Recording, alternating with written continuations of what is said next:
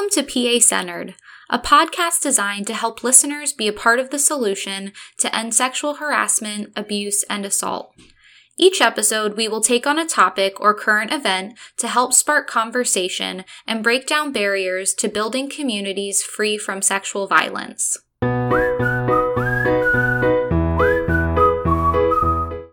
Hi, I'm Jackie Strom, the Prevention and Resource Coordinator at the Pennsylvania Coalition Against Rape. I'll be your host today as we're joined by Dean Conway to talk about the role of Black women in the suffrage movement and how we can use history to better understand our world today. Danielle M. Conway is the Dean and Donald J. Farage Professor of Law at Penn State Dickinson Law. She is a leading expert in procurement law, entrepreneurship, intellectual property law, and licensing intellectual property. She is the author or editor of 6 books and case books, as well as numerous book chapters, articles, and essays. Her most recent publication focuses on different aspects of building an anti-racist law school, legal academy, and legal profession. Welcome, Dean Conway. Thank you so much, Jackie. It's really good to be with you and your listeners. We're so excited to have you. So just so folks know, over the last few months, PCAR has been sharing mini episodes called History You Should Know to celebrate and highlight stories of people who advanced the anti-sexual violence movement, particularly Black women. So we're very excited to have Dean Conway on the podcast today because she has a lot to share with us about the historical elements of the women's suffrage movement. But first, Dean Conway, you are a co-recipient of the inaugural Association of American Law Schools Impact Award for your work in establishing the Law Dean's Anti-Racist Clearinghouse Project. So could you tell us more about that project? Certainly, and thank you for spotlighting that award. I received that award with 4 other Black women who I refer to as my sister law deans. And we received this award based out of what we all experienced this past summer in 2020 with the murder of George Floyd. And in trying to deal with that murder and what it represented in Black communities, at the same time trying to lead an institution, at the same time trying to be a mother and a spouse, I leaned on my 4 sister deans to find balance, to find support, and to find a path through that trauma. And that trauma, which has been repeated for centuries, with respect to the harm that is caused by white supremacy, white dominance, racial inequality, that harm to Black bodies. And so in processing and dealing with that trauma, we came up, the 5 of us, with this concept about exposing anti-racism and its benefits to our colleagues who were equally dealing with similar trauma. And they may not be identifying as Black women, but they are leading in spaces where people of color exist and are training to be advocates, who are training to promote the rule of law. And so we knew that all of our colleagues across the 200 law schools were grappling with what this murder meant, and law's response, and law's complicity in it. And so we decided to use a collective voice through this Law Dean's Anti-Racist Clearinghouse Project to log explicitly our condemnation of this kind of harm, state-sanctioned harm, abuse of police authority, abuse of government authority against Black bodies. And that spelled out the components of the Anti-Racist Clearinghouse Project. And it's comprised of 5 phases, and it's built on a system design approach to combating racism, bias, and community safety. And it starts with a listening phase, a learning phase, and then a leadership phase. And then we have a audit phase where we say to leaders of institutions, what can you do to implement anti-racism in those institutions you lead?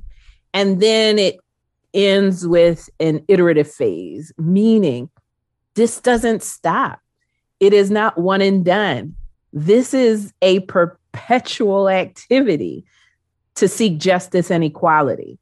And so commit to it by coming back to the Anti-Racist Clearinghouse and recommitting to each and every phase to do it over and over and over again in service and in pursuit of equality. I think that is so important, the idea that it's not just a once and done conversation. It's not just one step. And I feel like that's where our society has landed right now with doing anti-racism work. Someone's like, I read a book, so I'm good. And it's like, no, this is a lifelong commitment, and, you know, we can always be learning more and doing better. So I love that there are action steps associated with this. Exactly. Are there any other key takeaways from the project that you wanted to share? Absolutely. I think another key takeaway is implicit in my description of it. We're not doing this alone.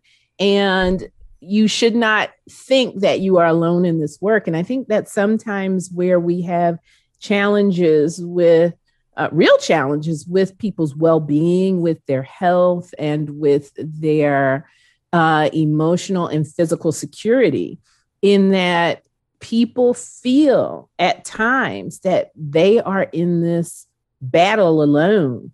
And this battle for justice is not and should not be a lonely endeavor. And that's where you hear and learn about the terms about allyship and sponsorship and stewardship. These terms are important, and people's identities shift depending on what crisis we're dealing with, right? So it doesn't mean that we only support each other when one type of harm occurs. Oppression is myriad. And so we have to be there for one another, holding one another up in these times of crisis, but also in times of chronic harm. And that's what systemic racism and systemic oppression and inequality are. They are chronic harms that are repetitive and embedded in society and our systems. And we have to be mindful that in order to meet these chronic harms, we must do it together. Absolutely. So, could you tell us a little bit about the role that Black women played in the women's suffrage movement? Yeah, it's really quite connected to what we're talking about. And I like to think of Black women having a really long genealogy. One could cast it as we're fighting the same battles, but another way to think about it is that Black women are symbolic of concepts of universal equality, universal suffrage, a universal approach to humanity. And when you think about the genealogy of Black women, especially in relation to coming into the Americas, it is one of slavery, it's one of domination, and it's one of being positioned as property, not even human.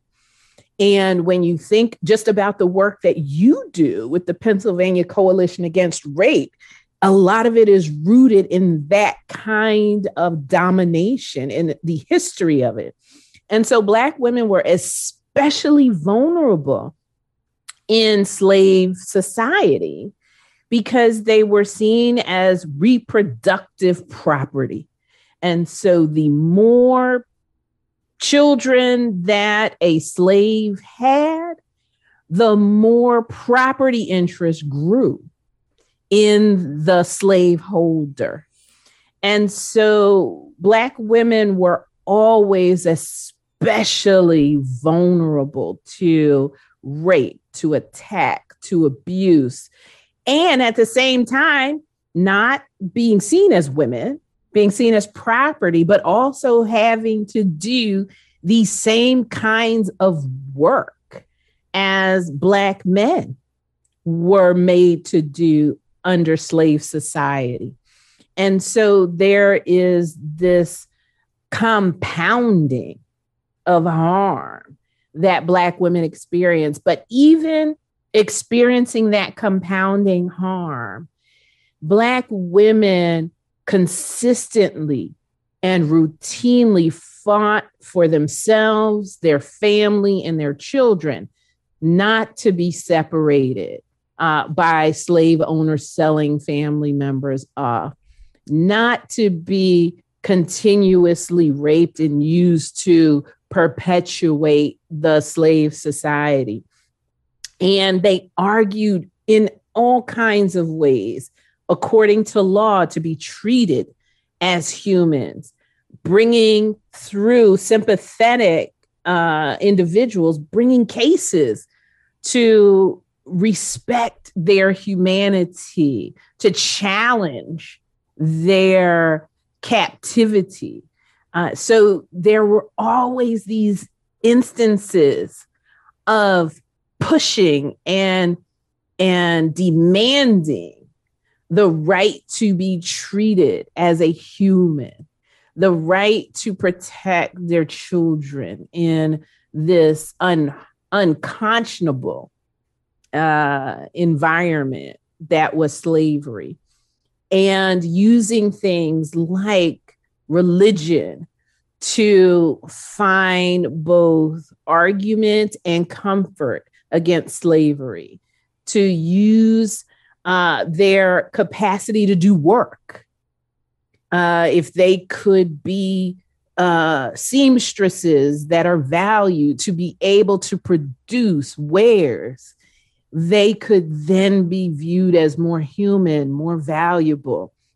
So there are all these ways that Black women pulled levers to win their freedom, to win the safety for their children, to support their partners in raising families. It's quite astounding when you think about it. It's making me think what you were just talking about not doing this work alone. And it's very clear that Black women were not doing this work alone. They were, doing it together. They were doing it together, and they were not just doing it for themselves. Right. And that's one of the lessons out of the Black women's suffrage movement, which coincides with the movement for emancipation and for eradication of the slave trade, and overlays the 14th and the 15th Amendment to obtain voting rights, even not for themselves, but for African American men.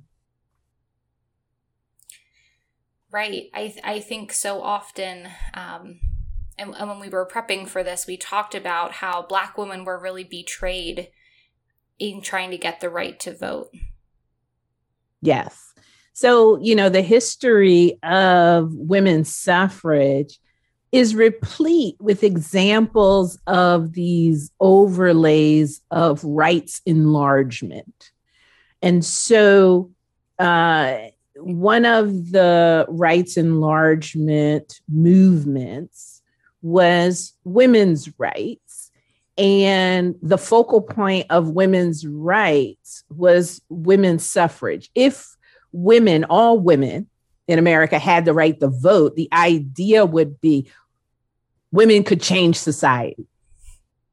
And white women sought support from all sectors to advance women's suffrage. So for abolitionists who were white and Black, and, they were not alone. There were also First Peoples, Native peoples, Chinese peoples. So there was this movement to try to obtain from abolitionists support for women's suffrage. And so the idea was that these are the same kinds of rights being sought.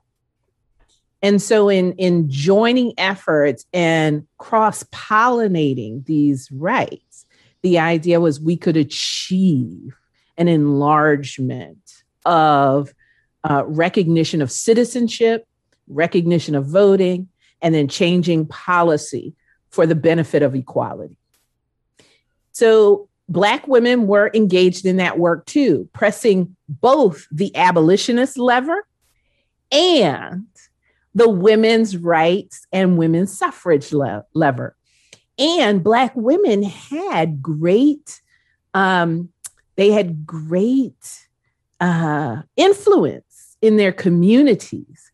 And so because they had great influence in their communities, oftentimes Black women would be encouraging Black men to support women's suffrage. And you could see where this was actually instrumental as the decades moved on. And when Black men were finally granted the right to vote, they were then petitioned, even though white women were upset that Black women got the right to vote first, still Black women used their influence to help white women get the right to vote. And the idea was this actually should be helping all women. Right. But in fact, what happened was the movement splintered, and white women saw opportunities because of the backlash to Reconstruction, because of the backlash caused by emancipation.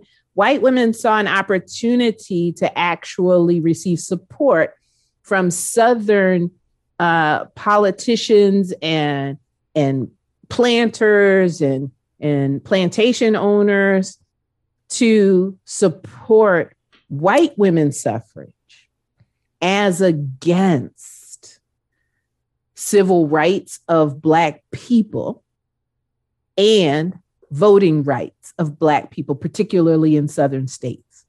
And so white women traded, compromised on the universality of suffrage to accomplish white women's suffrage.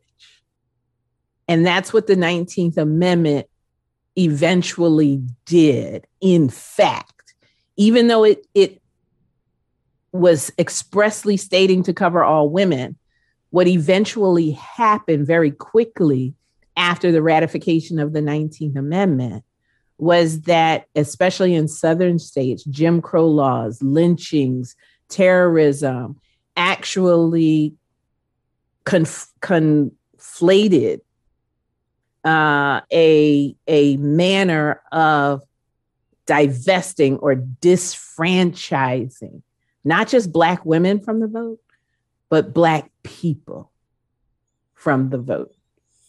And so that's where that betrayal comes in. Yeah. And I think we still see some of that today, right? And it's visible today. And it is visible and on display today. You know, when you think about immigration and citizenship and the gateway definition of those two concepts through voting, and you think about the expansion of the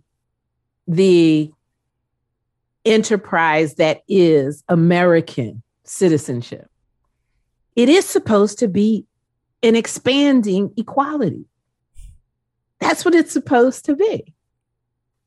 But when we see efforts to disfranchise people, even today, even in modern day, you see that as counter to what was and what should be the expansion of universal suffrage.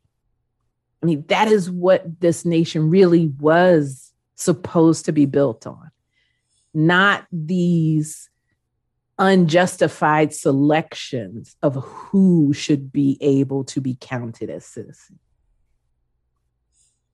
Yeah, we talk about, who has more value or who has more protection in the world, especially when we're doing some of our training on the connection between racism and sexual violence. And it just everything you're saying is proving that point even further.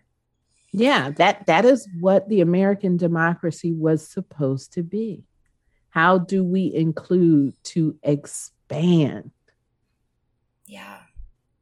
Civic engagement, citizenship, equality. Right. So, based on that history and everything you've learned and studied and are able to share, how else has the women's suffrage movement really informed the world that we're living today? Absolutely. Well, I think what the women's suffrage movement does is it teaches us how to build coalitions. And we talked about some of the negative aspects of the women's suffrage movement. And I think some of those negative aspects could be turned into positive aspects. And so when you think about the historical nature of the women's suffrage movement, what you saw were transactional relationships between women of color, Chinese women, Black women, white women. So, white women would connect with Chinese women and push for their engagement in the various parades. And why? Because in China, there was this movement to allow women to vote. And so the rhetoric was, why should Chinese women in China be allowed to vote before American women in America get to vote? And so it was very transactional to connect with Chinese American women to try to push the idea of suffrage. Similarly, with Black women, it's very transactional. So white women and Black women's relationships were really defined by transactional relationships. We need you to do X. So if you do X, we may consider to support you doing Y. And that's not real coalition building at all. Those are just transactions with people and groups with two different types of power dynamics at work. And so if we think about those transactional relationships and how we can transform them to something that I call relational coalitions, I think we have an opportunity to begin building trust between different groups, different racialized groups, and using that relational moniker. How can we build trust among these groups? And what you can do is start really small and then grow that muscle of trust, grow that muscle of loyalty to come out to something that looks much more like a relational coalition than one built on only a concrete, immediate, or finite transactional coalition.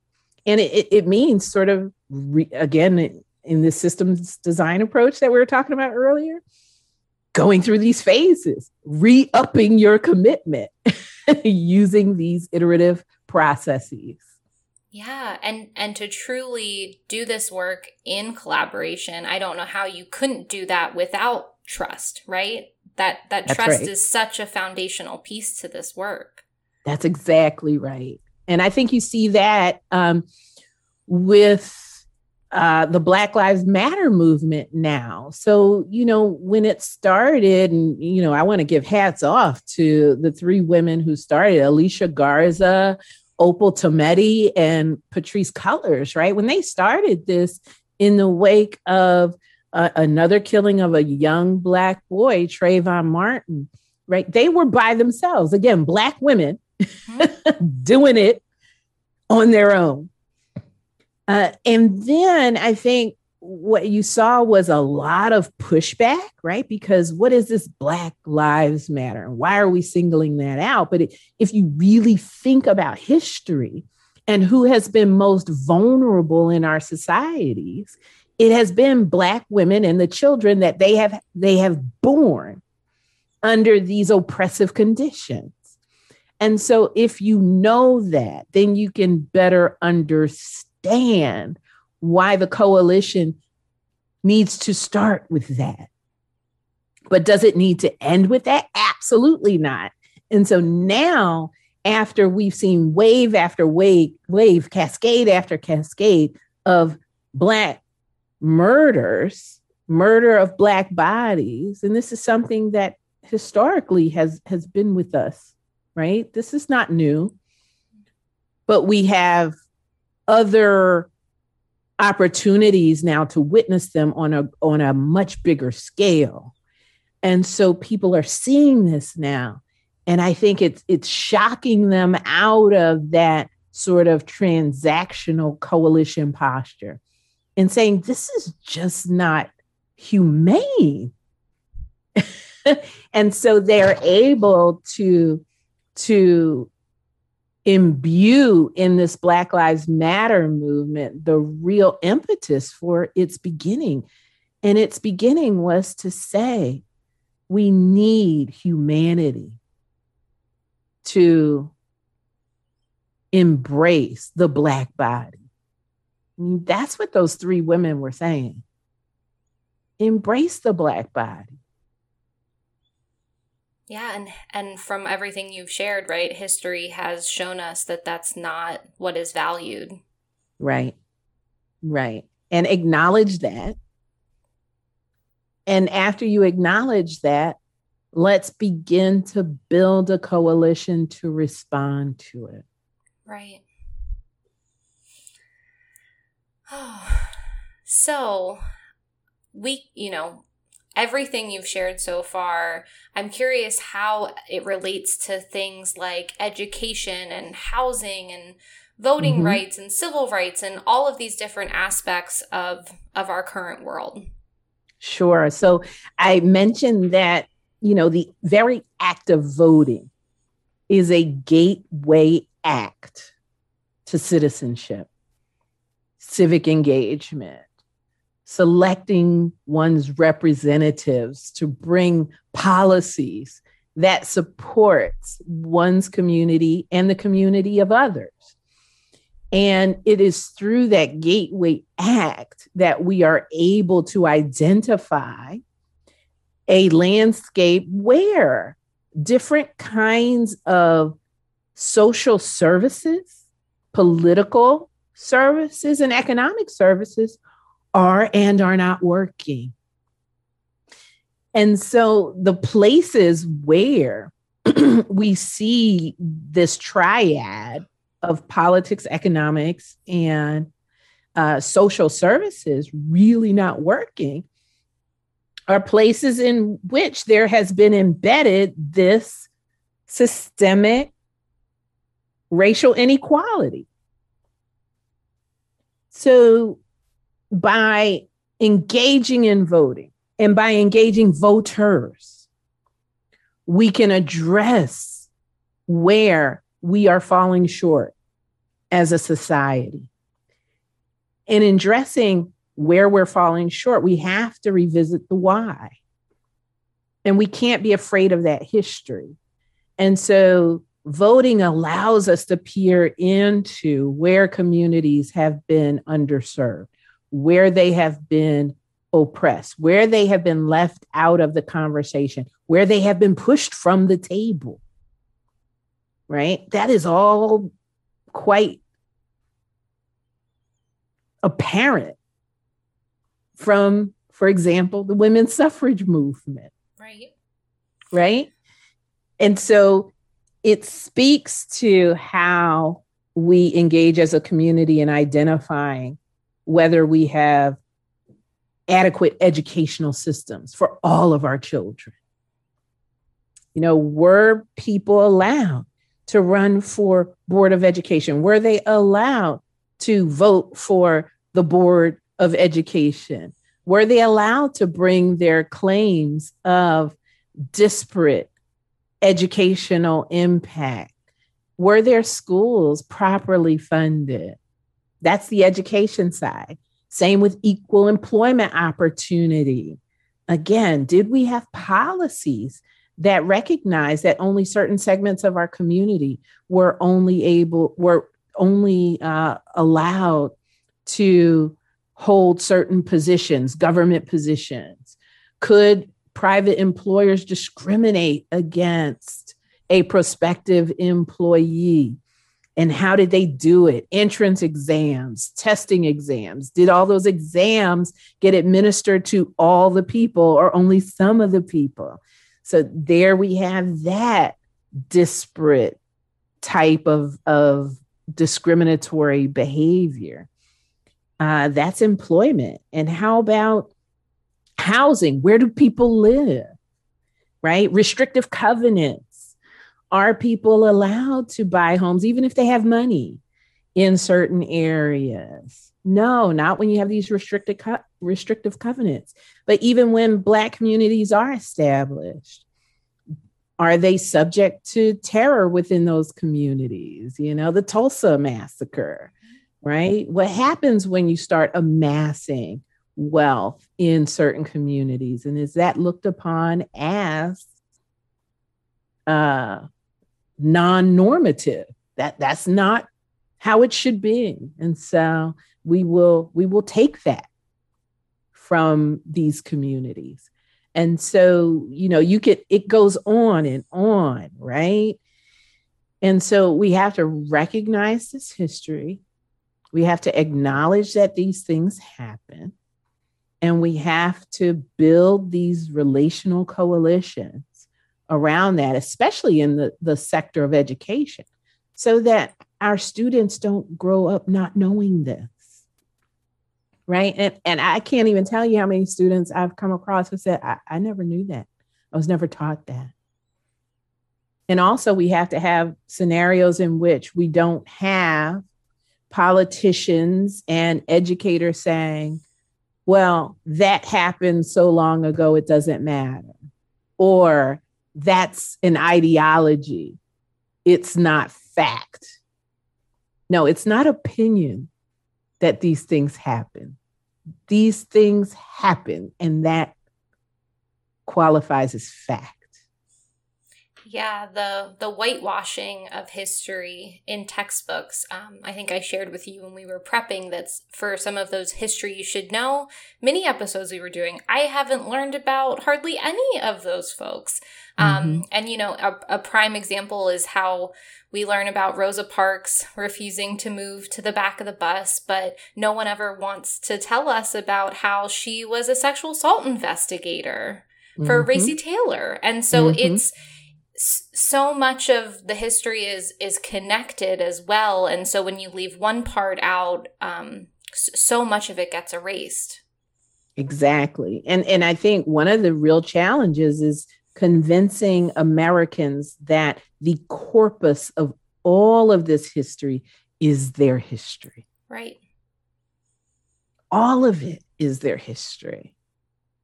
And there are embarrassing facts throughout history, but it's what you do in response to those facts. It's how you teach about those facts and then how you learn from them that measures.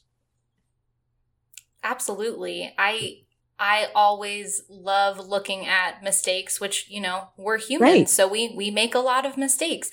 And how can we take those mistakes and learn from them and continue to do better? And to grow and to grow in consonance with this thing we believe in called the American democracy? How do we grow in that and grow that? Yeah.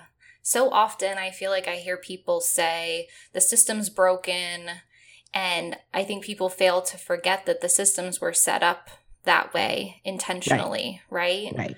Right. So I guess I always feel most like I feel like trying to address systems is one of the most challenging pieces. We can do a lot of individual work, but it's also important to be working at those systems. And I just wonder if you have other ideas around how we can be working to improve or change or dismantle those systems. Exactly. And law is one of those systems. I think one of the reasons why you wanted me to come on was because, hey, you're a law D. And law is a tool of the system. And law has been complicit because law has been used to form the architecture of this system of inequality. And it is actually, it's counterintuitive because we think about the rule of law, and I'm a lawyer, I think about the rule of law as a mechanism to actually achieve justice and equality. But when law is being used to further inequality, you do have to question that conflict. Right. And so what you can do in questioning that conflict is really appreciate that law is a tool. And so you have to look at the institution, the state, or the person who is wielding the tool. And the tool then becomes a means of either continuing the status quo, or through this coalition building, it can become the instrument of change. And so you ask me, what am I doing as a law school dean to actually use the law as an instrument of change? And what we're doing at Penn State Dickinson Law is actually leading on this idea of building an anti-racist law school, not just for our law school, but for the legal academy and for the legal profession. And by definition, because the law impacts every institution in our society, impacting all of our institutions, not just the law school, not just the legal academy, not just the legal profession, but our educational institutions, our employment institutions, our courts, our legislatures, right? Our agencies. How can we use the law to actually acknowledge inequality and transform that systemic inequality into systems of equality? And I'm proposing through the work we're doing at Penn State Dickinson Law, we can take a systems approach to that. So let's look at each function of an organization or an institution and see where we can actually impact these inequalities. Might that be through the student body we admit? Could it be through how we employ our faculty and our staff and our administrators? Could it be in the programs that we choose to support? Could it be in using more funding for academic success and academic services and support for students than for something else? Could it be using our experiential learning to uncover systems of inequality and help our students learn how to respond to that with experiential exercises? How about in our career services? Can we work with employers to ask them explicit questions? Do you audit your own processes for systemic inequality? And if you don't, we're here to help you change those. So would you adopt this structure for hiring yourself? So it may seem like a really big task, but if you break the tasks up, it actually is pretty manageable. Right. From what you're describing, it sounds like almost every single decision that we make, we can make change. Yes, absolutely. And so we're starting with our law school, and we've been asked to submit an invitation to propose a book series on how we're doing this. And so we love this approach because we don't want to hold all of these lessons learned to ourselves. We want to actually share them with other law schools, with the legal profession, with other organizations and institutions. And so we want to template what it is we're doing. And it doesn't mean that what we're doing is the right approach. It's one approach. It also doesn't mean that absolutely every function has to change immediately. You can learn and perfect a transformation from inequality to equality in one function and see, hey, can I mirror that in another function? So it doesn't have to all be done at the same time. And it responds to your point where you raised that, people say, well, this is just broken. Well, no, like you said, it's working the way it was intended to work. Mm-hmm. So now that you have a template, can you, in a coalition that is relational, not transactional, begin to address pockets or places or functions in which you can transform inequality into equality, and then rinse and repeat? I will be so excited to read those books and see how they can apply to all different sectors. I'm a social worker and, often have conversations with folks about how those systems were not set up. There might have been some good intentions, but the impact that some of those systems have is not doing the kind of work that they had hoped to. And so it sounds like this template is going to be so helpful for so many different sectors and organizations and systems. And we'll have to have you back on when those are available. Well, we're in the beginning stages of planning it, and I'm hoping that we actually have some drafts that will be ready for peer review by you and by others, probably as soon as November or December of next year. We're starting this summer, and we have a lot of people and institutions that are interested in investing in it to allow us the space and the time to do this work. And so, people can invest in this kind of work. They can support through charitable donation or contributions this work. That's amazing. Is there anything else that you would like to add? I could talk to you all day, but we're running out of time. So I just wanted to see if there was anything else you'd like to share with us as some final thoughts. I think a final thought that I will share is, and I believe this wholeheartedly, the law is a means to change. And we need more people invested in the rule of law so that it can be used properly.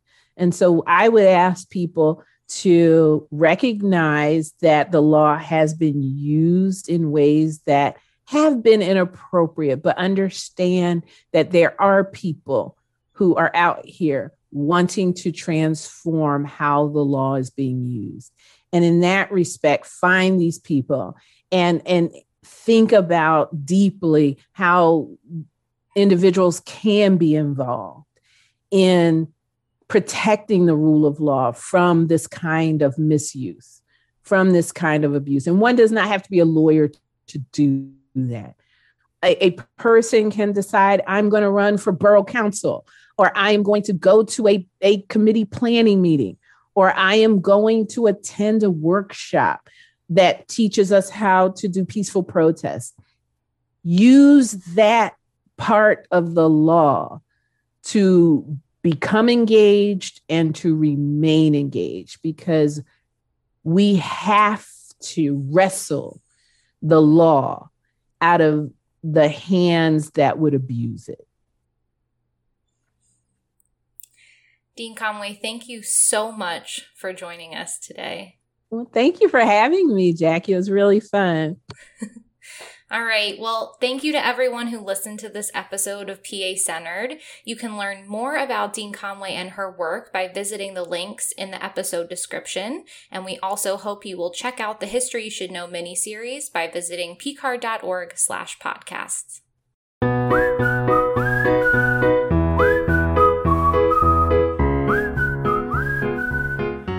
If you or a loved one needs help, a local sexual assault center is available 24/7. Call 1-888-772-7227 for more information or find your local center online at pcard.org. Together, we can end sexual violence. Any views or opinions expressed on PA Centered by staff or their guests are solely their own and do not necessarily reflect the opinions of PCAR or PCAR's funders.